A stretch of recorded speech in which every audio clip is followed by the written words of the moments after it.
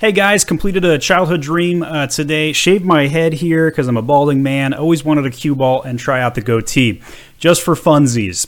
All right, my name is Stephen Pope. I'm the founder of My Amazon Guy. In this video, I'm going to briefly talk about payment methods for advertising. In the last 7 days, I've had 3 clients all have weird experiences where they were tapping out on their credit card. They had a switch over credit card, New Year, whatever it might be, and it delayed their advertising payments.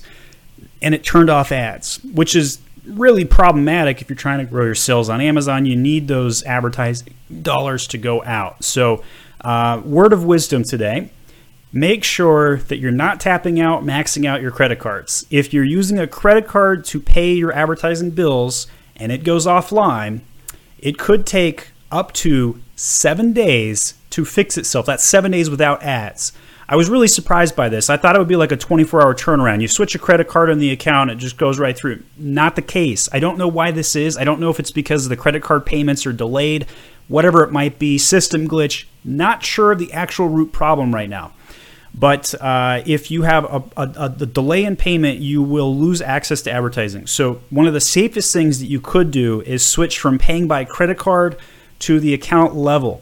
Now, what I found very surprising is that in one of the instances of the clients where we made this change, it still took 5 days for ads to go back on. And that's why I was kind of thinking it was just like delayed backup payments and they're waiting for that to clear before they allowed advertising to continue. That's the most likely situation in my opinion. But long story short, pay your credit card bills, don't maximize those credit cards, and pull from the account spend when in doubt. If there's any potential possibility your credit card will get maxed or you won't have payments on time, do not delay in making a change to manage your advertising spend. Because if you have a problem right now in the month of January in 2021, your ads could be offline for up to 7 days. This is a problem you want to avoid. All right, if you need any additional help or consulting needs, check out myamazonguy.com. See that nice little logo there? I can't figure out which way to point. myamazonguy.com. Thanks so much.